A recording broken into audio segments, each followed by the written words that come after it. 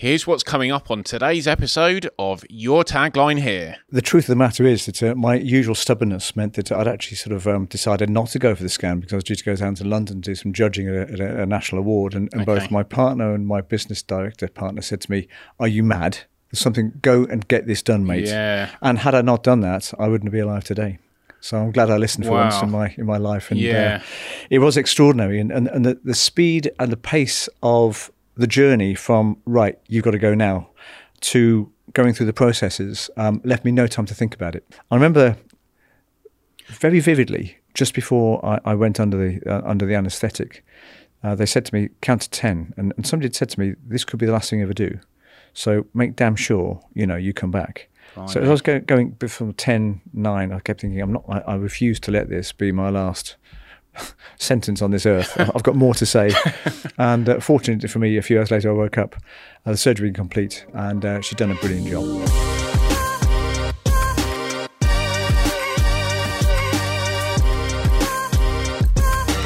Hello, my name's Simon Tomlinson and welcome to episode 6 of Your Tagline Here. If this is your first time here, then please do consider subscribing and share this with your friends who might enjoy it too. If you have any questions, comments, or would like to be a guest on the show yourself, then send us an email to hello@yourtaglinehere. This episode is sponsored by KickLab, which is a digital marketing company based in Birmingham in the UK. KickLab have over 15 years experience specialising in branding, websites, search engine optimization, paid advertising, social media and more. So if you want to grow your business online, just head over to kicklab.com, which is KIKLAB.com. Today is a very special episode because we are joined by an incredible man called Austin Burks.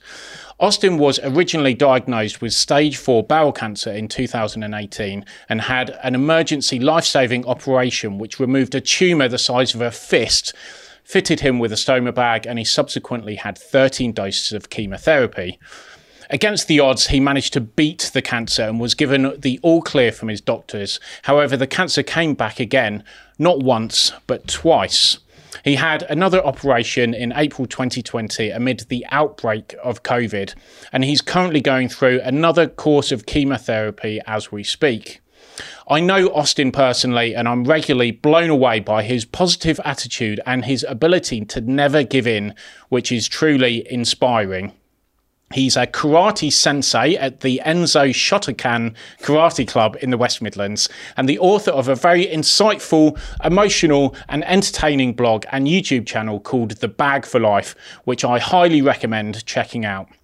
He's here today to talk about his experience of fighting cancer, so I'd like to give a very warm welcome to Austin Burks. Well, thank you very much indeed, Simon. Hello, Austin. Hello, good to see you. Good to see you. Welcome to the show. It's lovely to have you here. Thank you. Yeah, and I feel very honoured actually to be able to interview you and find out about your story. Well, conversely, I'm very grateful for the chance to maybe share my experiences with you and anybody else who also might go through the experience I've gone through. Yeah, exactly. And I think that your story is very inspiring for everyone, but especially people who might be going through a similar thing. So I'd like to go back to the beginning if we can. And how was it that the cancer was actually found and discovered and diagnosed in the first place? Well, interesting story. So I can almost to the day pinpoint the change in what I can describe as bowel movements, which was January the 1st, 2018. Best way to describe it, I'd always been a very regular kind of chap in the best sense of the word. And from that date on, I noticed there was a marked change in my bowel movements without being too crude about it. That got consistently worse over a short period of time. So I went to see my GP and explained the situation to him. And the truth is, I'd never been ill before, and I had no relationship with the guy because I never saw him. And he just said to me, well, it's your age, you're at that stage now where really it's irritable bowel syndrome. Go to Morrison's chemist and get yourself some tablets. Off you go. So I did, and it made no difference whatsoever. So long story short, I went back 3 times and each time got misdiagnosed.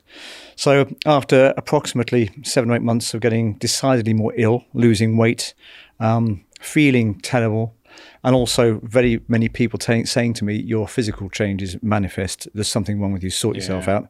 I then took advice from my partner and business director and went private to Nuffield Health and had a CT scan. And it was only because of that, and purely because of that, that they found this enormous tumour, which hadn't been diagnosed before. And then quite literally, I had a phone call from the doctor who did the test, who was actually on holiday at the time, and actually rang me up to say, I've just had a call from the guy who's seen your results and you're in serious trouble.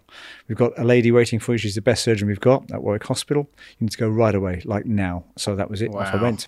And literally, I was just chucked headfirst into the whole journey from 0 to 60. And remarkable though it was, having said that, my experiences were phenomenally fantastic. The NHS were absolutely brilliant, as I have been to this day since. Well, that's an incredible story in itself, that you were seen 3 times by doctors and they all told you that it was nothing to worry about. Yeah. And it's lucky, and well, not just lucky, but it's down to your own persistence in actually going private and getting that scan. And if it wasn't for that, then who knows what would have happened. Well, the truth of the matter is that my usual stubbornness meant that I'd actually sort of decided not to go for the scan, because I was due to go down to London to do some judging at a national award. And both my partner and my business director partner said to me, are you mad? There's something, go and get this done, mate. Yeah. And had I not done that, I wouldn't be alive today. So I'm glad I listened for once in my life. And it was extraordinary. And the speed and the pace of the journey from, right, you've got to go now, to going through the processes left me no time to think about it. Which I guess is a good thing in many ways, because at least you didn't have days or weeks or months worrying about what was going to happen. Absolutely. So how long was it from getting that phone call to actually going into surgery? A matter of hours? It was. So we went in literally within the hour. And because of my circumstances, I couldn't operate straight away, because there was a complication which involved a great backlog of, frankly, diarrhoea, from being perfectly honest about it, which meant they couldn't actually do anything to stabilise me, which meant 48 hours in isolation, which was fine. And then the surgeon came in, who was a wonderful woman, and she said, you've got to have a stoma bag. I said, great. I have no idea what that means. So she said, well, it means basically we're going to open your bladder and you can't use your rear passage for the purpose intended anymore. Therefore, we're going to pull your bowel through, and that'll become your waste disposal unit. Where do you want it, Gov? Kind of thing, you know. So I sort of said, well, what are my choices, left or right? So we went on the right, and that was it. So then we went into surgery. I remember very vividly, just before I went under the anaesthetic, they said to me, count to 10. And somebody had said to me, this could be the last thing you ever do. So make damn sure, you come back. Fine. So as I was going from 10, 9, I kept thinking, I refuse to let this be my last sentence on this earth. I've got more to say. And fortunately for me, a few hours later, I woke up, the surgery complete, and she'd done a brilliant job. Wow. So I want to find out more about the stoma bag. But before we do that, I just want to go back a little bit to when you actually got that phone call from the doctor saying that you had got cancer and that you needed to have surgery. Yep. What was going through your mind, and what were the emotions that you were feeling? I smile, I laugh, not because I found it funny at the time. I didn't, only because, in fairness, the information being given before that was completely and utterly wrong. And even though cancer was an option within the process of the diagnosis, I'd been told that apparently it had all sorts of other strange and odd ailments, which had nothing at all to do with the cancer itself. So I was kind of confused, really. So when he said, it's definitely cancer, it's definitely bowel cancer, I was like, okay, fine. At least I now know once and for all definitively what the issue is. And I now know there's a plan to do something about it. Because before that, there was the uncertainty about not knowing what the issue was and not knowing what the actual process of the medication it might save me and keep me going. So all of a sudden, that overflow of information was actually quite palpable and quite powerful for me, because it meant we've got a plan, we've got a problem. Therefore, we know what the solution is. So in that sense, I felt a degree of comfort. I never felt bizarrely scared or fearful of the word cancer. A lot of people I've met have said to me, oh, God, once I hear that word cancer, that's a death sentence. It's all the things that go with it. And actually, it's not. It was 20, 30 years ago. But people like me who had no experience of it, until you're in that world, don't realise precisely just how far, the medical world have progressed, the treatments. And in all fairness, the ratio of success these days is far, far, far higher than it ever has been. I also think that part of that, though, is up to the individual response of the patient. Yeah. And I've seen this something time and time again in my treatments, and I've had over 50 chemotherapy treatments now in total. Really? Wowzers. Yeah. And in fairness, what you discover is there are certain people who kind of accept their fate and resign themselves to what may happen. There are others who refuse point blank, who say, no, up with this I will not be putting. I ain't going yet. I've got too much to do. And I can count on one hand, well, literally, one hand, people I've met who've been as equally stubborn as me, if that's the right word. One guy in particular I was in a hospital ward with after my first operation. He was an incredible guy. He was a postman. And he'd had cancer for 7 years, and he was in a lot of distress. And the cancer had gone and come back into different parts of his body. But the guy was a marathon runner. And in between each new dose of cancer, he'd get up and do marathons. And he'd talk about it, Wow. and you talk to people like that, and you think, how can you do that? And then you think, well, if he can do it, why can't I do it?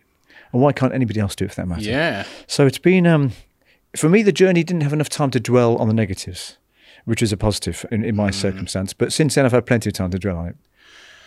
Yeah, and it must. I mean, from knowing you personally, I know how positive that you are about life in general, and how positive that you are about overcoming cancer. And I'm sure that must be such a powerful tool in helping you to get through the last 3 years of having to battle with cancer. But I guess there must be times when you dwell on the negatives as well. Absolutely. I mean, the thing with cancer is, I've come to realise this, is that you have to treat it like part of your life. It's not an abstract entity. It doesn't live over there in the corner. It's part of it. It's inside you at the end of the day. When you think about the bizarreness of cancer, it's basically your own body, your own DNA turning against you to try and kill you. That's ultimately what it comes down to. And when you consider that, you therefore have to think to yourself, well, it's part of me. Therefore, do you try and work with it to beat it? Or, do you fight it from day one and regard it as a sort of some sort of psychological enemy you've got to kind of go in there and defeat? For me, I just took the view that thought, I'm not prepared to put up with this. I'm not prepared to accept it. I know it's there. I know it's dangerous. I know it's going to try and kill me. And it's tried several times and got quite close. Yeah. But at the same time, I've always committed myself to the theory and the resolve that says, I'm not going to give up. I'm not going to give in. And to be honest, Simon, that comes back down to my lifetime of studying martial arts, if I'm perfectly honest. And that has been a core part of my resilience and a core part of my philosophy. And without that, I honestly don't think that the mental strength and the resilience, the psychological strength and resilience, but even more important, the physical strength and resilience, because when you're fighting cancer and the chemotherapy, it's a tough, tough gig. It beats you up. You're stuffing your body full of seriously bad chemicals. Yeah. And in order to sort of cope with that and deal with it, and then go beyond that and still teach karate on a regular basis and still train and still try and give yourself goals and achieve those goals is a completely different mindset. Yeah, and that's incredible in itself. Like, let's just make it clear with the viewers and the listeners that you're a karate sensei, which means that you lead other people to teach you. So you teach other people karate. You're a black belt, and is it 6th Dan? Yes, correct. You got your 6th Dan fairly recently, didn't you? I did, yeah. So that's a really high level that you've got to.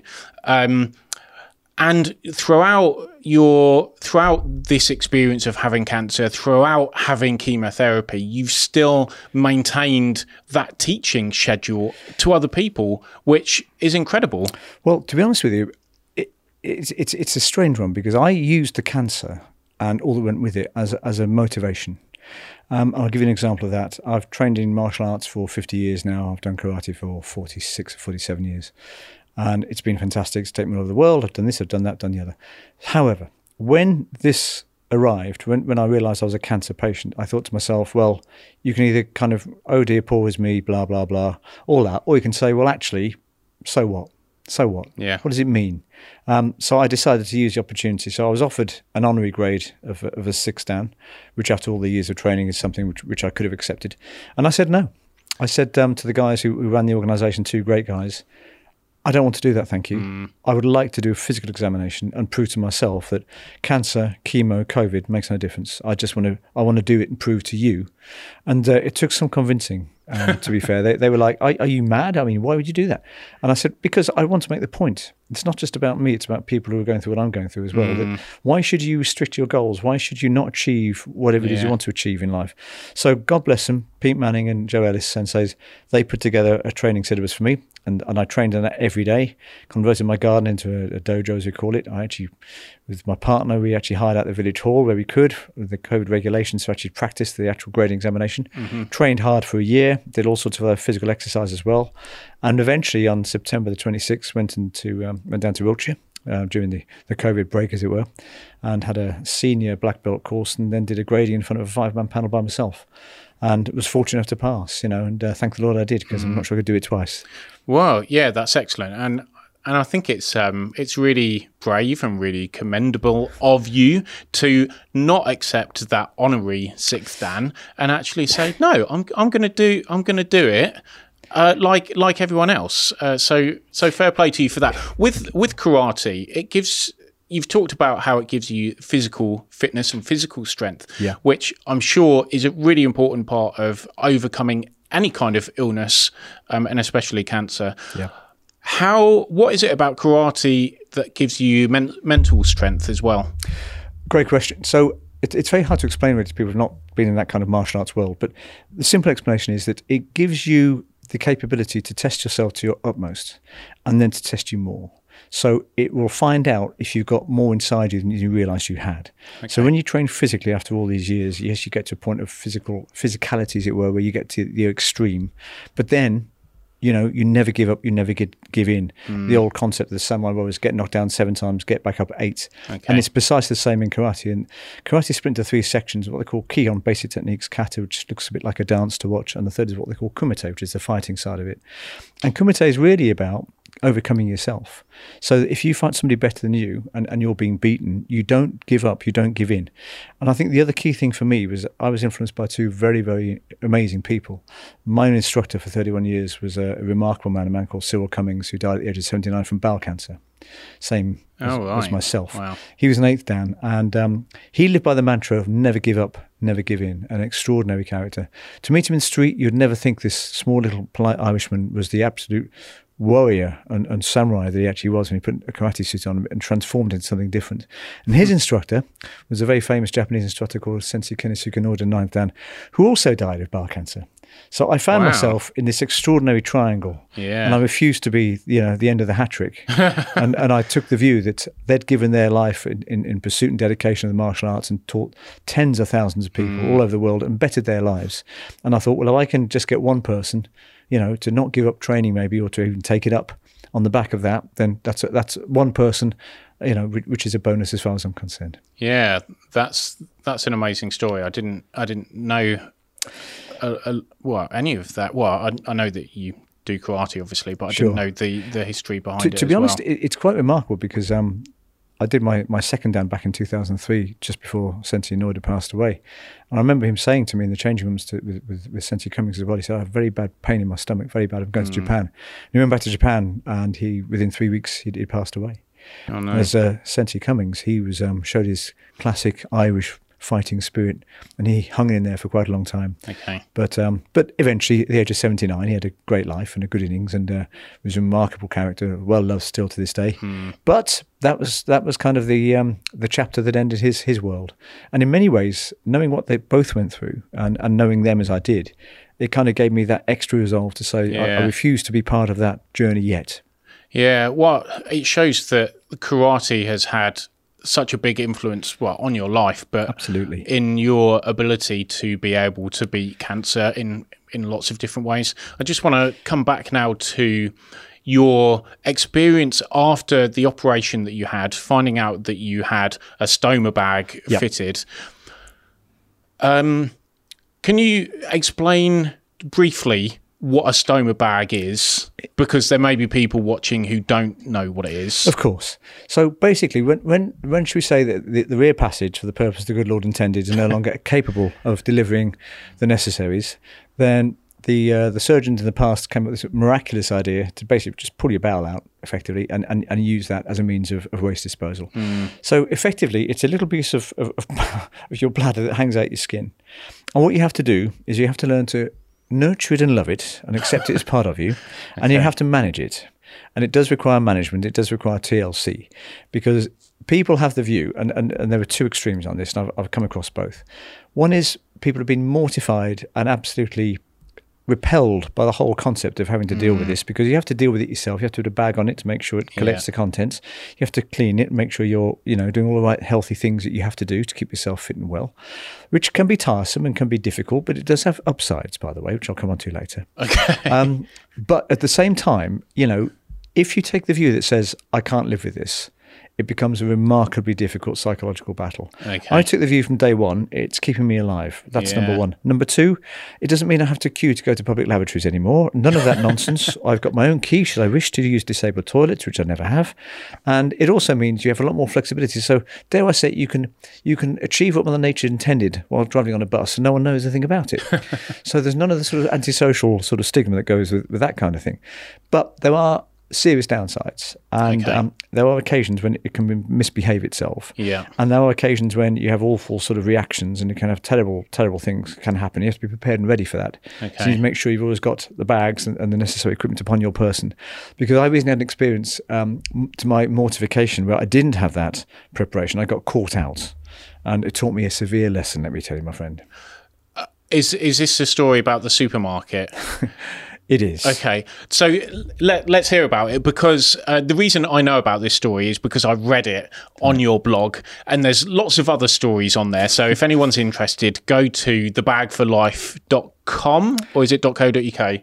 Thebagforlife.co.uk. We'll leave the link below, but now we'll get the live version from Austin. So yeah, please tell us about this embarrassing experience you had. Okay, Simon, so it was a Saturday afternoon. I'd been to the gym and been working out. I felt great, and had my tracky bottoms on, had the bag on, everything was good. Thought pop to Morrison's, my store of choice, because it's next to the gym.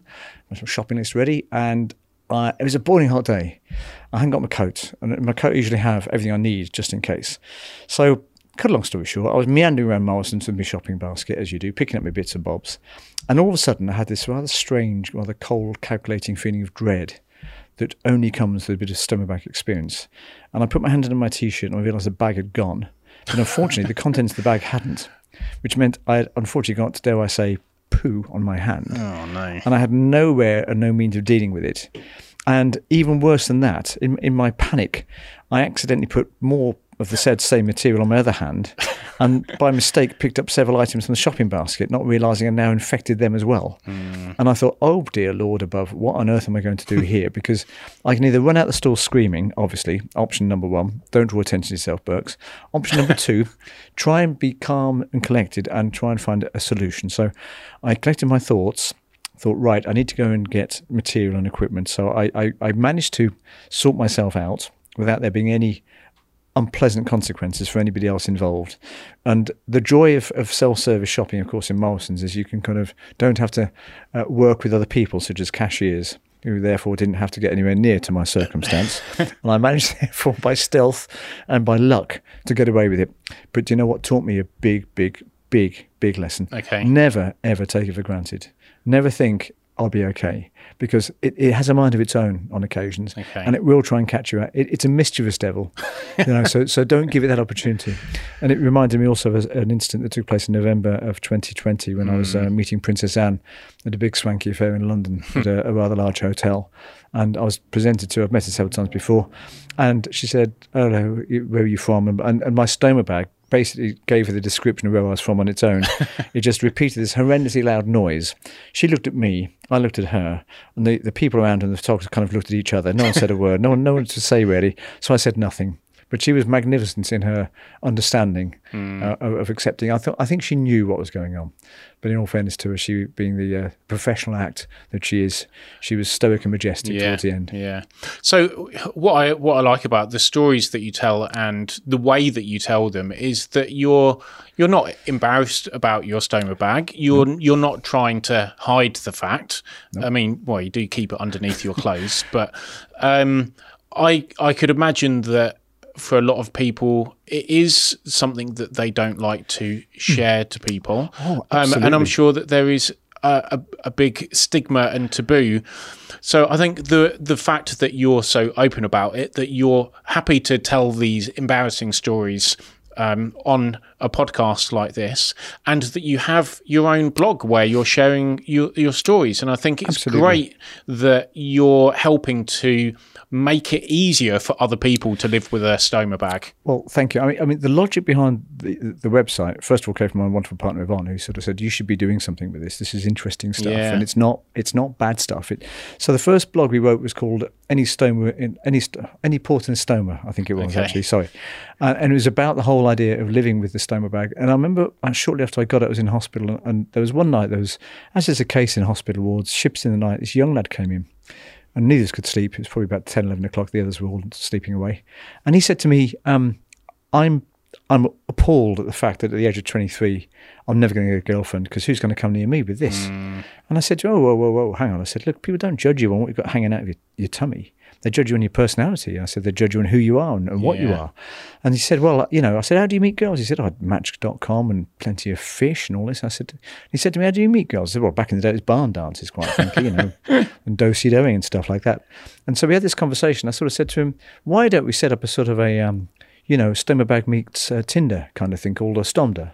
So basically, anybody with a stoma bag can meet somebody else's stoma bag. Therefore, you've gone through you all know what the equalities are. You all know what the limitations are. Could be a means of bonding for people. Well, he kind of liked the idea, but he disappeared the next day, never to be seen again. So I never quite found out. But I think in terms of sort of acceptance, that's the hardest thing people have to live and deal with, is this whole thing about change. But life is always about change. That it's always about reevaluating what you do and adjusting accordingly. And it could be cancer, it could be COVID, it could be anything that people have in this awful time we live in. But the reality is, it's how you deal with it. It's what your approach is. It's what your strength is going to be. If you give up, if you give in, guess what's going to happen? And I've seen it happen. I've seen people literally 2 or 3 times in the chemo ward, and where's so-and-so? Well, sorry, they didn't make it. And that's how tough it is. And bowel cancer is particularly bad because it's more elderly people. Excuse me. So we're in their 70s and 80s. I'm 61. So basically, those guys who've gone through a good life in many cases and sort of think, well, actually, I've talked to people about it before, had some frank discussions about living with dying and the acceptance of death. And that's something else which I think is also an important part of this. You cannot negate the two. Cancer kills a lot of people, and it's there. That's what it's designed to try and do, is to get you. And I've come to terms in my own head about how that works and what that means. And I just take the view that, it's from the film Gladiator, the classic scene with Russell, what's his face, Crowe, and his mate keeps saying, it's your turn, but not yet. And I keep taking that same, it's not my turn, not yet. And I'm going to keep putting that turn off as long as I humanly can. I've got a lot of things to do. And it's quite ironic because in October 2019, my oncologist said to me, do you want to know your prognosis when cancer came back a second time? Excuse me, I made the mistake of saying yes. And he said, well, you've got a 25% chance of lasting 2 years. Wow. Boom. I mean, straight between the eyes, I mean, it's quite funny because when they tell you this stuff, he goes, we'll call it a quiet room. There's a box of tissues waiting. They're not for him, by the way. They're for you, Yeah. And ironically, I didn't find myself getting emotional or crying or anything. I just thought, I don't think so. And 2 days later, we went to a wedding. And long story short, there was a woman there who was a gypsy fortune teller. Okay. And we had a couple of G&Ts quite late at night and thought, we'll have a go at this. So I walked up to her and she said, do you want to do a hand reading or tarot? I said, do my hand. And she came out with this remarkable stuff. I mean, the first thing she said is, you're ill. And she said, it's either cancer or it's your breathing. I said, it's cancer. And she said, it's come back. I said, yeah. And then she told me all this stuff. And I thought, how on earth can you know this? And then she said to me, do you want to know how old you're going to be before you die? I said, go on then. She said, show me your hand. She'll be 82. I said, I'll take that. Thank you very much. Now, whether or not, it's proven to be the case, but it did give me some degree of comfort. And I thought to myself, she had an excellent kind of TripAdvisor ratings, as far as I was concerned. Her prognosis is far better than what I had to live with. And by the way, still here. Well, yeah, it's her prognosis is much better than the doctor's. So let's go with hers. Sure. I just want to find out now a little bit more about chemotherapy, because you've mentioned it a couple of times that you've been through. Well, I know the first time you had, was it 13? I think it was, yeah. Do they call them doses of chemotherapy? Yeah, cycles. Cycles. Call it what you like, yeah. And before you mentioned that you've had 50 in total. By the time I finish this little lot, it'll be up around there. So that's a lot, isn't it? It is. And can you talk about what it's like to get the chemotherapy and what some of the negative side effects are? Absolutely. That you have? So basically, I mean, it's probably worth explaining that I've had 4 different cycles of chemotherapy. Some are more brutal and more difficult and challenging than others. Some only last 3.5 hours. My present, let's focus on the present one, which is probably the longest serving one and the toughest one by far. So my cycle is on a Monday I have a blood test. If that's okay, on a Wednesday I report to hospital at 8:30. Then it's either 8.5 hours or 9 hours of solid chemo. Wow. What happens there is they strap you into this, I've got a thing in my chest called a port. Yeah. And the saline drip, which contains very strong chemicals. There are 4 of those for 2 hours each. And there's an injection which they stick into your arm. And the way they describe the injection, they say, if you've been stung by a bee, I was like, well, I can't remember. It's about 9. And then before you know where you are, bang, it doesn't hurt that much. It's like having molten sort of lava pumped in your arm for about 30 seconds, but then it goes. But after that, what they then do is they strap you up to this, what they call a balloon, which is basically an extremely toxic cocktail. And that drips into this port in your chest for 48 hours. And it's carried in a little bag. And you look like a St. Bernard dog, except it's not brandy, sadly, wish it was. But it's just this toxic stuff. And you get used to it. It's a nuisance. It falls out of bed. It does this, it does that. But again, you just carry on regardless. And then after that, you then have basically extreme steroids, very strong stuff. And then there's 5 days of daily stomach injections where you inject yourself with 40 million units. And I've never worked out what the units are, but it sounds like an awful lot. Yeah. And that's designed for my bone marrow, which is actually quite weak. Okay. So there's that 2-week cycle. And effectively on the back of that, the side effects are quite noticeable. So briefly, in my case, it results in 2 days of extreme, sometimes 4 days of extreme fatigue, nausea, which they gave you really good tablets for, so just be sensible, get rid of those, but you're still, a bit sick. The stoma bag has a side effect. The worst part for me has been this, what I call brittle skin syndrome, where it dries your skin out so badly, you end up looking like you've got constant dandruff, and you've got skin falling off your face, off your arms, off your legs. It's a bit unsightly.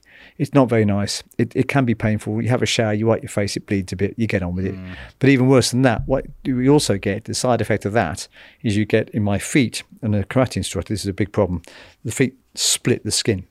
So you get these viscers, and they keep extending, but they give this great super glue. So you can glue them back up again, which is fine. So you just stick them back together and off you go. And to get the same on your digits, so I've got plasters on my hands here, simply because on the extremes of your fingers and thumbs, you get these deep cuts, and they're damned annoying because they're in the worst possible places. But again, you take the glue, you put a plaster on, you put a glove on, you work around it. There's always a solution. So whilst in isolation they sound nasty and unpleasant, collectively you can take the view they're awful and ghastly, but actually they keep you alive. And it's all part of the process. And from my point of view, this chemo, tough and brutal though it's been, the good news is that the bigger tumour, which is deep inside my scar tissue, is actually starting to shrink. Which is phenomenal. That's amazing. It is. I mean, I've been there before, and it lulls you into a false sense of security. Okay. But at the end of the day, I'll take that any day of the week. And bearing in mind my second surgery, which was cancelled the night before because it right in the middle of COVID, which was pretty horrific. 5.5 hours, and 2 of the fantastic surgeons, to quote one of them, he said, "You've been gutted like a fish," which I thought was a great expression. Thanks very much. Oh, that was the title of one of your blog articles as well. So I was having a look through some of the articles earlier today. Right. So how did COVID affect your cancer treatment that you've been having? Well, I was remarkably lucky, actually, because when COVID kicked in, I was already in isolation because the cancer prior to the operation had got so bad that I couldn't leave the flat. The reason being that basically cancer of the rectal stomach got so bad, I was bleeding profusely virtually 24 hours a day. And I actually kept a log of how many times I went to the toilet. And the most I went in one day was 63 times. Wow. And quite literally, I mean, when I say use the lavatory, what I mean is you don't use it in a normal sense. You just have a constant flow of mucus and blood and other nasty things coming out of you. Oh, gosh. I have to say, in terms of my physical speed, Usain Bolt and I think, on an equal par. Because my ability to get from the lounge to the said lavatory was extraordinarily quick. Okay. But it was also knackering because you couldn't sleep. As soon as you slept, you had to wake up and go. So I had all that in February and March. Then the actual, I was highly vulnerable, of course. So I was on Mr. Johnson's list. But I used again that time because I was locked into my flat. I used that time to sort of try and use that as productively as possible. And then the night before the operation, it got cancelled at 5 o'clock. Yeah. And the only way I could do it is to have to pay for it privately, which is a whole nightmare in its own because all the banks were shut. There was nothing open. But we managed to get that sorted out and then spent, 6 days in the Priory and came out. Yeah, and you were so unlucky with that because you were supposed to have the operation on the NHS, but because of COVID, all of the resources were taken up with dealing with COVID, Absolutely. which means that you then had to pay a lot of money to do it privately. I was very blessed, really. My family, my mum especially, the bank of mum at my age came to the rescue, which is fortuitous. But in all fairness, what was odd was when I was in the intensive care unit, there's only me and one other person in there, but they converted that into a COVID unit while we were there. Okay. So I used COVID as a means to develop myself, not only with a karate examination, but also I finished writing a book, which is a book of blogs, got that off to the publishers. Also landscaped my garden. I actually learned how to cook properly for the first time in years because my oncologist said, look, stop eating processed food, did all that kind of stuff. So I used that as a means of generating positives rather than sort of looking at negatives. Yeah, definitely. And something else that you've done is you've ridden 300 miles on your bike, your exercise bike that you've got in your lounge to raise money and to raise awareness for cancer, which is an amazing thing to do in itself. So you're doing all of the karate stuff and you're riding 300 miles. How did you manage to do that? And what was it hard? Well, yes, it was a simple answer. It was much harder than I thought. It was ironic because, again, my wonderful partner Yvonne decided that raising money for Cancer Research UK would be a great thing. So in 2018, she signed me up to do stand-up comedy at the Glee Club, which I did in front of 450 people, which is an amazing experience. And then when I was away at the gym, again, there's a pattern here, I came back and found out I'd been signed up to do 300 miles for the Cancer Research UK cycle ride. So we agreed between the two of us to do it. Had I realised how hard it was going to be, I don't know if I'd have done it, but just to explain, we didn't actually use bicycles that were actually outside of the home. So I've got a static bike and we've got what they call a turbocharger on that. And we used a thing called Swift, which is basically an ability to compete anywhere in the world with anybody else. And it's very, very good. So we used that as the means of doing the mileage. But seriously, it was tough. But we raised 2,000 quid. And the good news is that, again, I went to the gym on a Saturday, recently came back and found out I've been signed up again to do comedy at the Glee Club. Oh, have you? Oh, I didn't know that. I'm afraid I have, yeah. So I'm not mentioning any names. But yeah, so I'm going to be back. Excellent. And when is that going to be?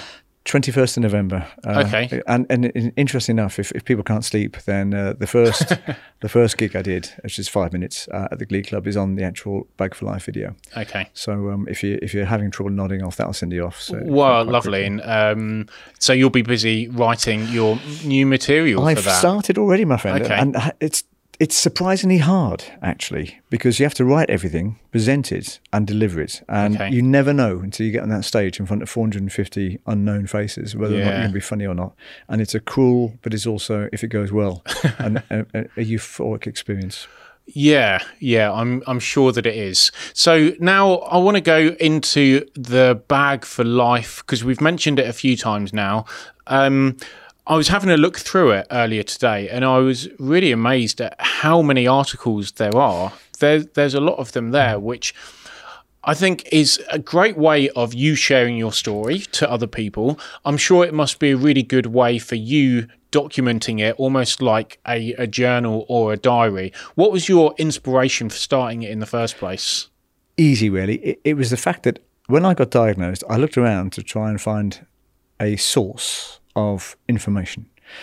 And I found lots and lots of medical blogs about people living with cancer. And I found a few blogs of people whose stories were remarkably sad and appeared to be tragic. And I thought, well, that's not really what I want to read, if I'm perfectly honest. So I thought, well, to hell with it, I'll start writing my own.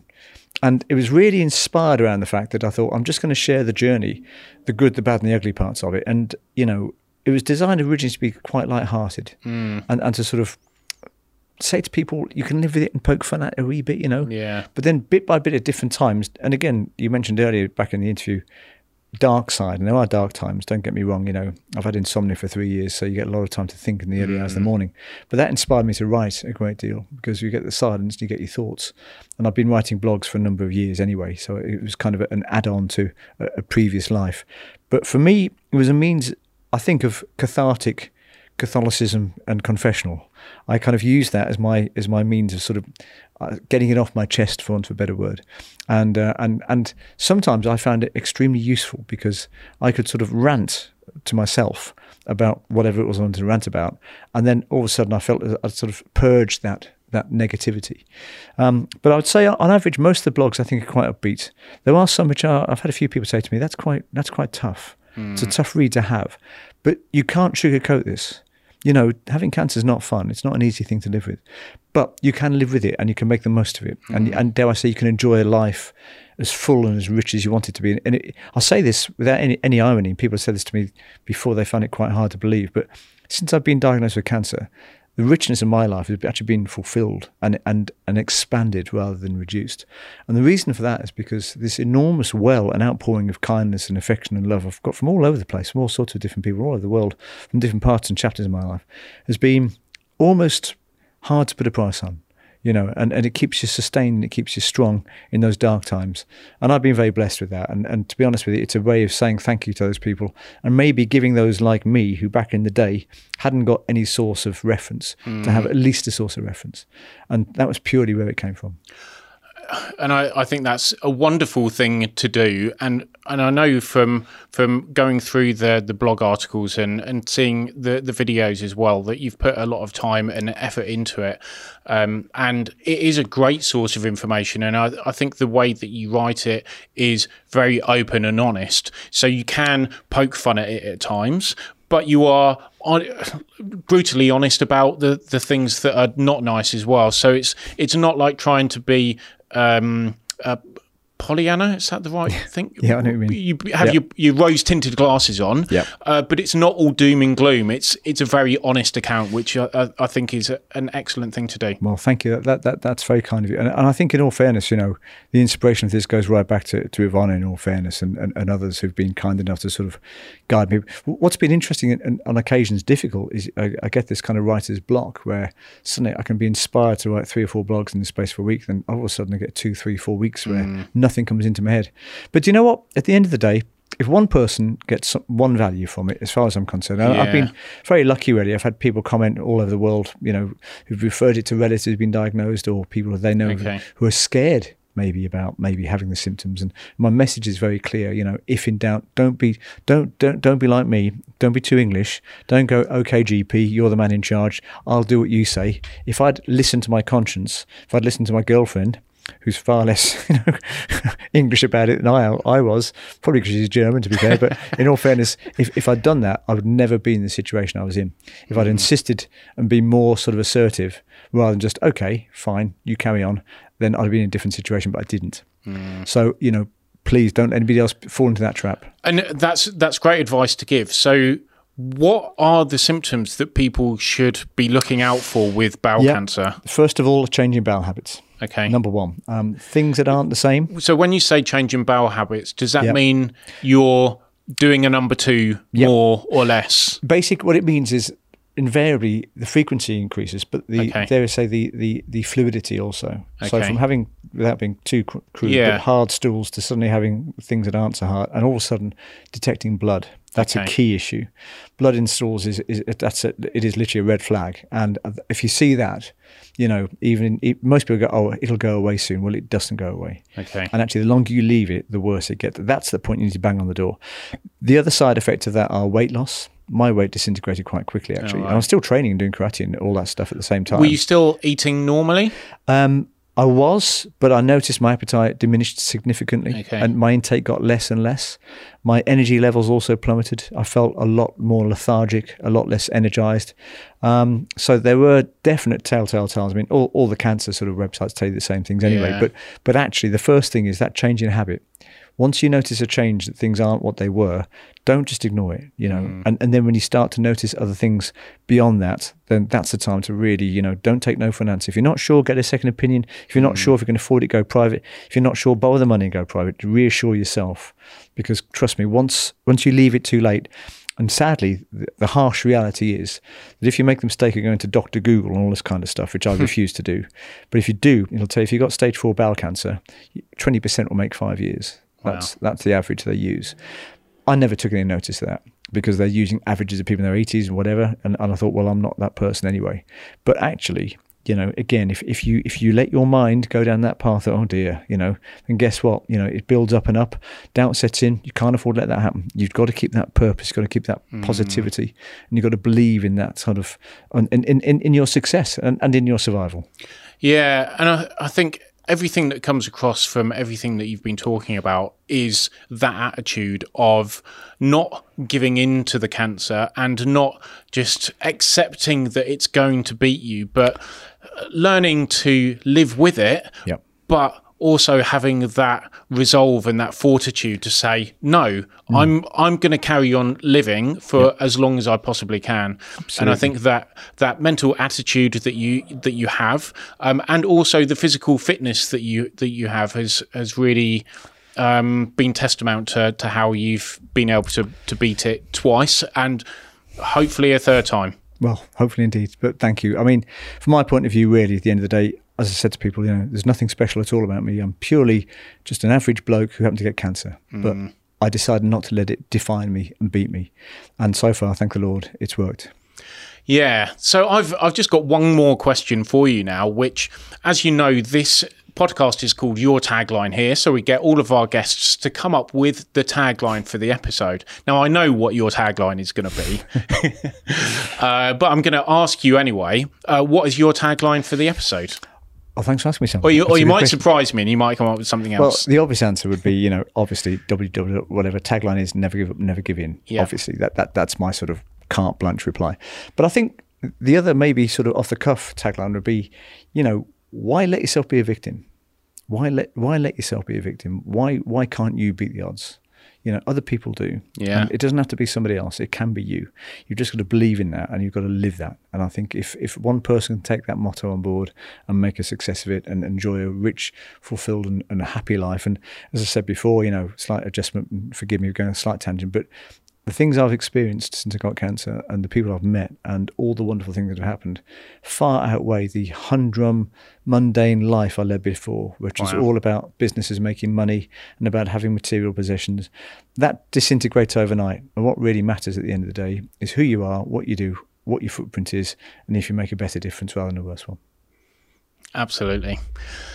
Thank you so much, Austin, for coming on and sharing your story. Thank you for being so open and honest about it. I'm sure that it's inspiring for me, but it will be inspiring for people who are watching or listening, whether they have cancer or whether they don't have cancer, because it is, a really good story about how your mental attitude can help to overcome adversity in your life. Well, thank you, Simon. And I have to say also well done on you on doing these podcasts. I think they're really important, and each person's got a story to tell. And if we can all, learn from that, that's fantastic. But thank you. I really enjoyed it. Okay. Great. Thanks, Austin. So that brings us to the end of this episode. Thanks again to Austin for coming in and sharing his story. If you liked this episode, then please do give us a like and subscribe to the channel so that you don't miss out on any future content. If you do have any questions that you have for Austin or for me, then you can send us an email to hello@yourtaglinehere.com. Next week, I'm going to be speaking to Donna Joseph, and she's going to be talking about how she found her biological family, and now she's moving to the Caribbean as a result. So I will see you there next time.